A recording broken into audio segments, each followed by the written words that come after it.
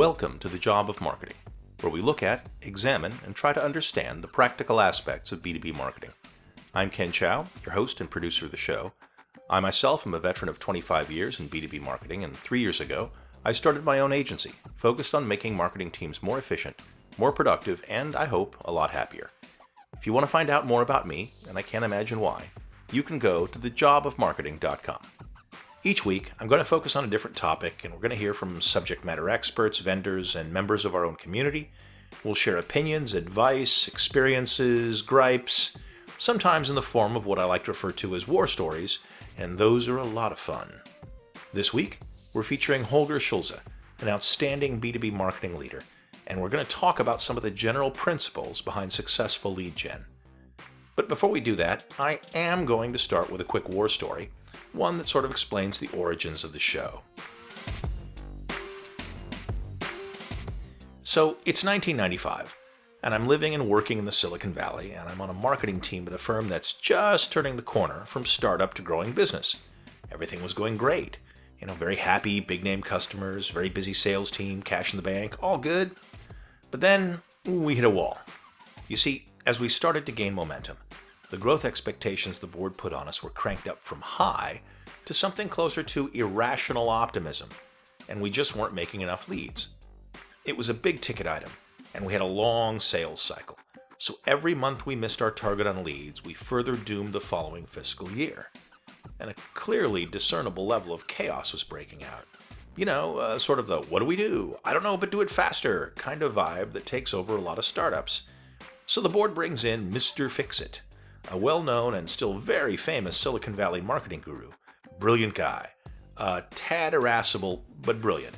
Now, despite what happens next, this really was one of the most fortunate things to happen to me in my career. Mr. Fix-It really knew his stuff, and was trying desperately to get us to absorb some of it, any of it. So, after a couple of days of observing us, I think it became painfully obvious that we weren't working in any kind of coordinated fashion at all. It was 5 people going in 10 directions at once. So one day, Mr. Fix-It calls the whole marketing team into the conference room, and I'm thinking, doom. But I suck it up, go in, comforted to some degree by the fact that jobs were plentiful at the time. So as we all sit, Mr. Fix-It stands at the head of the table in front of the whiteboard, marker in hand, and he asks, "What is the job of marketing?" Now, after a moment of stunned silence, we each began to give our textbook answers, grow market share, find and engage buyers, maximize shareholder wealth. And I think it was about the 4th answer. Mr. Fix-It just said, "Shut up and write this down."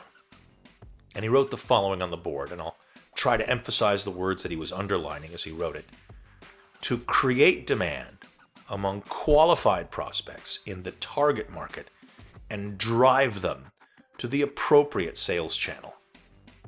Then he put down the marker, looked at us, and said, "If whatever you're doing isn't clearly doing this, stop doing it and come see me." What Mr. Fix-It was giving us was a gift, the gift of understanding precisely what it is that our job was. Now, there are many other wonderful and interesting things related to the job of marketing, branding, product research, product design. But what Mr. Fix-It was explaining was that if you don't do this very basic job first and keep it as your mantra, your operational compass heading, you're going to fail, no matter how creative or energetic you are. Well, the company did grow, and after a CEO swap, which, by the way, is another great war story, we sold the company to a ginormous firm, and I went on to my first VP of marketing gig, due in no small part to the lessons I learned from Mr. Fix-It. And that's how I came to name this show and this blog, The Job of Marketing. And now, on to today's inaugural show. As I mentioned, my guest is Holger Schulze. Full disclosure, Holger's a friend of mine. We met back in 2005 when we both worked at a very large encryption company. Currently, Holger's the VP of Marketing at DiamondMind, a company that has transaction processing technology used by schools throughout the nation. About a week ago, I had a long phone conversation with Holger where I asked him about the basic tenets of effective lead gen. What's worked for him, what types of advice he'd offer.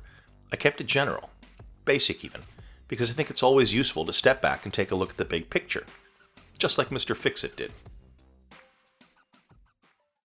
Yeah, lead gen. I'm glad you're starting with the tough question first. So, lead gen, it's hard, right? It's tough, especially in B2B tech marketing and especially IT and technical prospects. What's the right word there? They're often skittish, right? Or even cynical when it comes to marketing. They don't like to share their contact details, right? They want to be approached by marketing folks or sales folks. They don't want to go on landing pages. So it's tough to not only reach these folks, but to get them to engage with you, right? And start a conversation. So one of the things I learned with IT audiences in particular is that you just can't hit them over the head with a direct sales pitch, right, or a product message that turns them off like nothing else.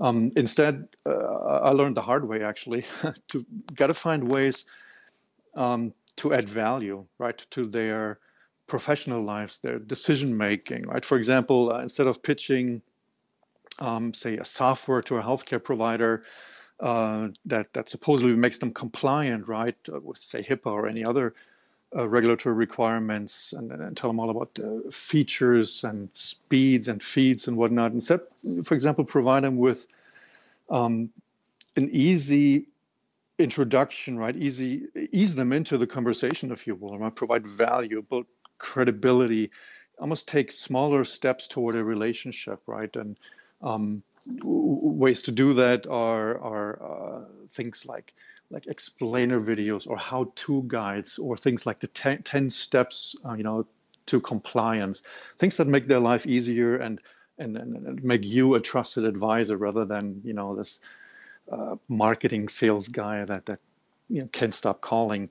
Also, what I found with lead gen is that buying cycles are complex, right? And there's many decision makers and things that make decisions take long, even sometimes months or years, right? And really big investment projects.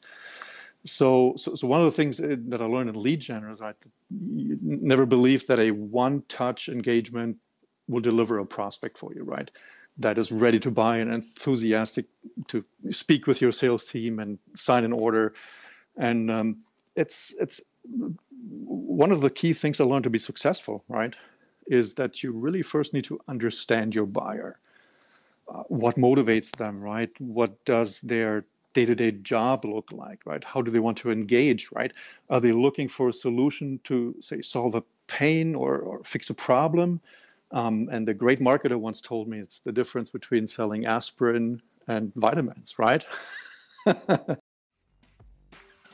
What Holger's referring to there is an old chestnut that I guess I'm known for using or overusing as the case may be, and it concerns the difference between selling aspirin and selling vitamins.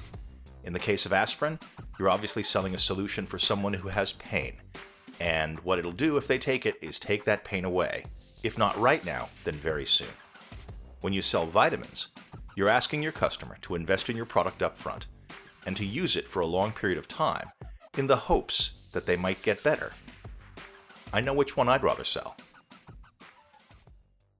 Interestingly, one of the most overlooked aspects of marketing or buyer personas, right? Where is the company? Where are the people you're trying to sell to? Where are they on the technology adoption curve, right? Are they innovators, really eager to take risks, right? And differentiate themselves from their competition? Are they early adopters, not quite as aggressive, but still sort of, willing to take risks? Or are they early majority, perhaps late majority buyers, right? Who don't buy anything until it's been proven, price points have come down, bugs have been ironed out, and all that stuff. And so I guess my answer is to make a long story short, really take into account where that buyer is coming from, right? What's important to them, what are their pain points, to get them to engage. And I'm not even talking about any of the tactics, right, that help you engage in, whether it's email, social media, or even the traditional trade shows, what have you.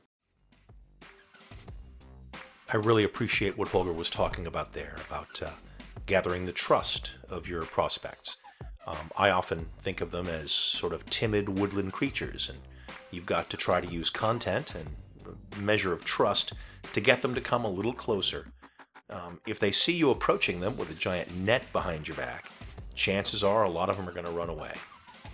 So our conversation moved on to buying cycles and how content plays into moving people through them. Yeah, it's a great question. And I guess content, right, for that very reason, has become a hot topic in the last couple of years, right, to figure out what does that buying cycle look like and what types of content, what types of messages work at what stage, right? And in my experience, early in the cycle, it's got to be more on the informative, educational, even entertaining side of things, right?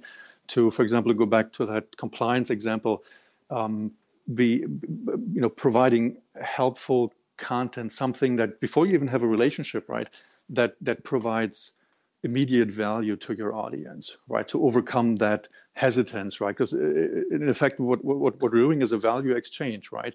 We're looking for value in the form of, say, getting a registration, a download, a sign up, so contact details we can follow up with. And the buyers are very aware of that, right? That their contact details are valuable to a vendor. And in exchange, to make that a value exchange and to motivate your prospects, you have to provide something that's of equal or higher value, right? And without them knowing you, perhaps not even knowing your brand, right? It's got to be compelling. So these 10 steps to whatever solution guides, for example, right? Or webinars. So those types of content are very effective in early stages. And then as you move through the buying cycle and build a relationship, then you can introduce solutions, right? And position your solution relative to a problem you have identified after you had an opportunity to figure out what's really going on with this buyer. So the conversation continued a bit about content, and at one point I expressed my own lament about the fact that there are a lot of companies, particularly in the tech community, that just can't help themselves. They have to talk about their product, almost to the exclusion of everything else. And as Holger suggested, and I agree with him completely, that in itself doesn't really add much value to your prospect's daily life. It doesn't evoke any empathy, and it certainly puts you on a footing of immediately, as a vendor, somebody trying to sell somebody something. So I asked him, how do you deal with that sort of product infatuation? I think what's happening, similar to that parent experience, right, is that it's your baby, and in the B2B world, it's your product, right? It's all the efforts of the company are around building that great product and getting it out, and it's so easy to get caught up in that navel-gazing, product-centric view of the world. It's also easy because it's easier for a marketer and for a company to understand because they know their product, they know the ins and outs, they know what it does, why it's cool, what kind of problems it solves. But in comparison, right, marketers often don't understand their buyers to the same degree, right? So you have a much higher hurdle where you really got to understand, what's going on in my market, right? Different flavors of different verticals, how are they different, right? What's motivating my buyers?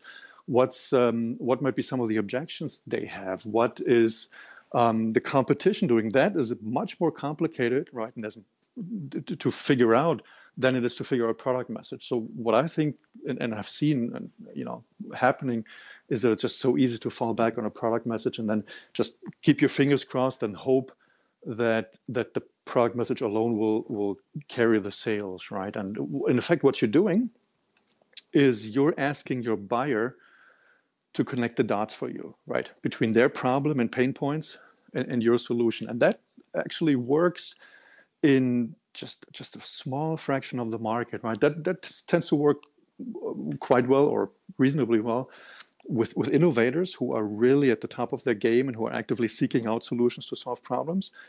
But it doesn't work for early majorities, late majorities who either don't have the time or the insight, or for whatever reason don't really want to do the work of figuring out for you, the marketer, how your product can help solve their problems. I love what he said about connecting the dots, because that's really one of the basic jobs of marketing, isn't it? To make sure that we take a product and we make it relevant to the buyer in a way that reflects their particular problems, their hopes, their aspirations, and so forth, that we create demand. We then started talking a little bit about capture, and once you get someone to engage with you, how do you then sort of winnow it down? How do you work your funnel? How do you ensure that the people you've captured are the right people, and how do you nurture them in the cases where it's possible to become the right people? I think, and it reminds me a little bit of quality assurance, right? And I think the Japanese, back in the 80s and 90s, revolutionized, right, how companies produce product meeting very high, quality requirements. And one of the tenets of this Japanese quality approach is that you don't focus on quality toward the end of your product, production process. You build quality into the very beginning, into the design of the product, into early the specifications, prototyping, whatnot, to make sure that the outcome is a high quality product. And I think the same principle applies in marketing, right? Where to make sure that you get the right people, you don't filter them at the back end, but instead at the beginning you figure out who really is your target audience, who's your right target profile, right? And then build a message that really resonates with that target audience, so that from the get-go you get, with reasonable accuracy, you get the right people into your funnel who have a problem that you can solve, right? And that have generally the urgency and means to solve it. In other words, getting the right people doesn't start at the back end. It starts, where you score leads and qualify them, but it should ideally, that back end process should ideally be about prioritizing the already in scope, right profile prospects, right, that you have attracted, and then match them, to the right people, and perhaps filter out some that may not meet all of your criteria. But as with the quality process, it should be starting in the beginning. So I think Holger hit upon a key point here, which was that the lead qualification process starts at the very beginning, by making sure that you really are thinking through every step of the process, so that you aren't just loading the hopper with dirt and hoping that it becomes gold on the back end. So the conversation sort of led then to sales. So you've made leads and you pass them over. How can you get sales to engage? Now, I'm sure we've all played marketing's favorite game show with sales called That's a Lead, No It Isn't. And I'm sure we've all been there. So I asked Holger, how can you make sure that you've really established that firm connection with sales and that they're actually going to do anything about the leads that you've created? Yeah, interesting. That game show, I'm trying to think if there's any organization I haven't seen that to some extent or another. It's as old as sales and marketing, I guess. And much of this is culture, right? And the difference in culture and focus between marketing and sales. And that's where this magic phrase of sales alignment comes in, right? Where traditional funnel, or traditionally, right, the sort of leads that came from marketing were considered marketing qualified, were thrown over the proverbial cubicle wall, right, for sales to follow up. And then, as you pointed out, the battle starts between marketing saying, "Whoa, we sent you tons of great leads," and sales saying, "What leads, right? Those were merely contacts. What are you talking about, right?" And what has worked in my experience and in my career is to just sit and work with sales, right, and define together with them what is sales looking for to begin with, right? Have an agreement on and a shared definition, right, of profiles, lead profiles, lead stages, right, and align, if you will, the models for marketing is not only camped on lead quantity and sort of these numerical metrics, right? But it's also camped on outcomes, on revenue, on closed won opportunities, to also give marketing an incentive and skin in the game, right? That this disconnect, and I think it will always, to some extent, it'll exist, right? I think the best we can do is narrow that.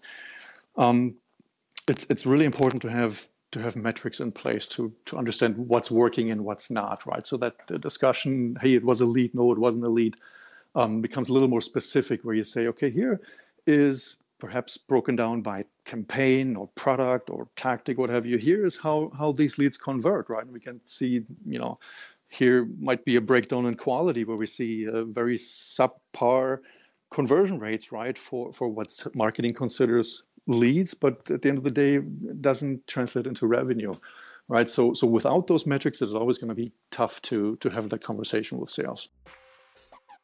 So all the talk about getting close to and engaging with sales and partnering with them, that's all great. But I asked Holger, I said, oftentimes that just doesn't work. And one of the things that I found that worked for me was to stop making leads. And I don't mean that we stopped making them. I just meant that that was no longer the number we were on the hook for. We decided that we would sign up for an actual opportunity number, what some people would call a sales qualified lead.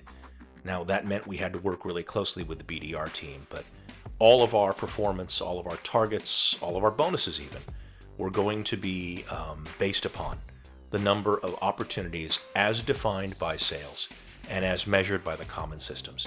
So I asked him about that to see if he'd done that and what his opinion was.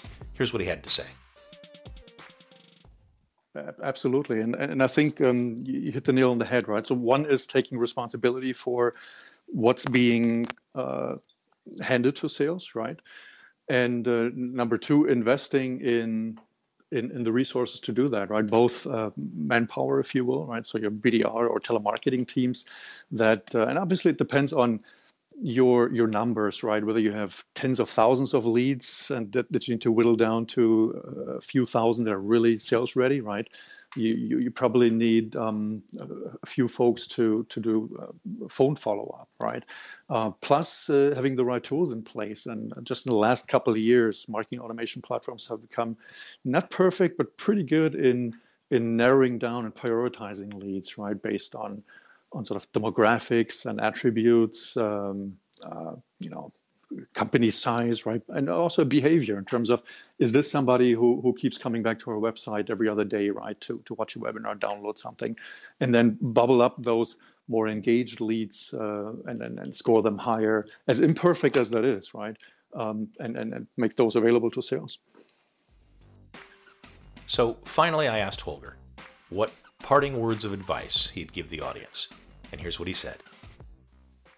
My biggest takeaway after many years in B2B marketing is it goes back to building the right system, the right engine, right? And don't try and build that from scratch and try to make all mistakes in the world that others have already made for you, right? So find where possible, for lack of a better word, find blueprints, right? Find models that are proven, right, have been proven by very innovative marketers and marketing teams. So things that marketers have learned over the years in the thousands, right, and that folks like Serious Decisions and others condense into useful blueprints. So that's one of my tenets, right? Wherever possible, use these models and then obviously optimize them for your market. Use a lot of data, a lot of metrics to figure out quickly what works, what doesn't work. Fail fast and often, right? and don't be afraid of failure. So one of the things that I like to do in my marketing organizations is to allocate something like 10, 15, maybe 20% of marketing budget and time on new innovative things, new ideas, new type of campaigns, new messages that are unproven. You don't know, will they work out? Won't they? But to take risk and experiment. And every now and then, maybe it's 1 out of 10, 2 or 3 out of 10 of these attempts, something great will happen. You find out, wow, this message is really resonating, something we haven't tried before. This new tool, wow, really makes a difference, right? So that would be part of my advice, right? To leverage what's out there that's proven, optimize it, tweak it with looking at the data, right, to see what's working, what's not, and don't be afraid to take intelligent risks to do new things. I want to thank all of you for listening, as well as Holger Schulze for being our inaugural guest. Next week, we're going to get in depth on how to choose, set up, integrate, and make the most of marketing systems. Our guest will be Derek Van Sant, one of the sharpest minds in the field, and I urge you to join us. Unless your system is perfect, then join us anyway. Bye for now. The Job of Marketing is a production of Growth Curve Marketing LLC, who's entirely responsible for its content. If you want to reach us, please email us at info@growthcurvemarketing.com.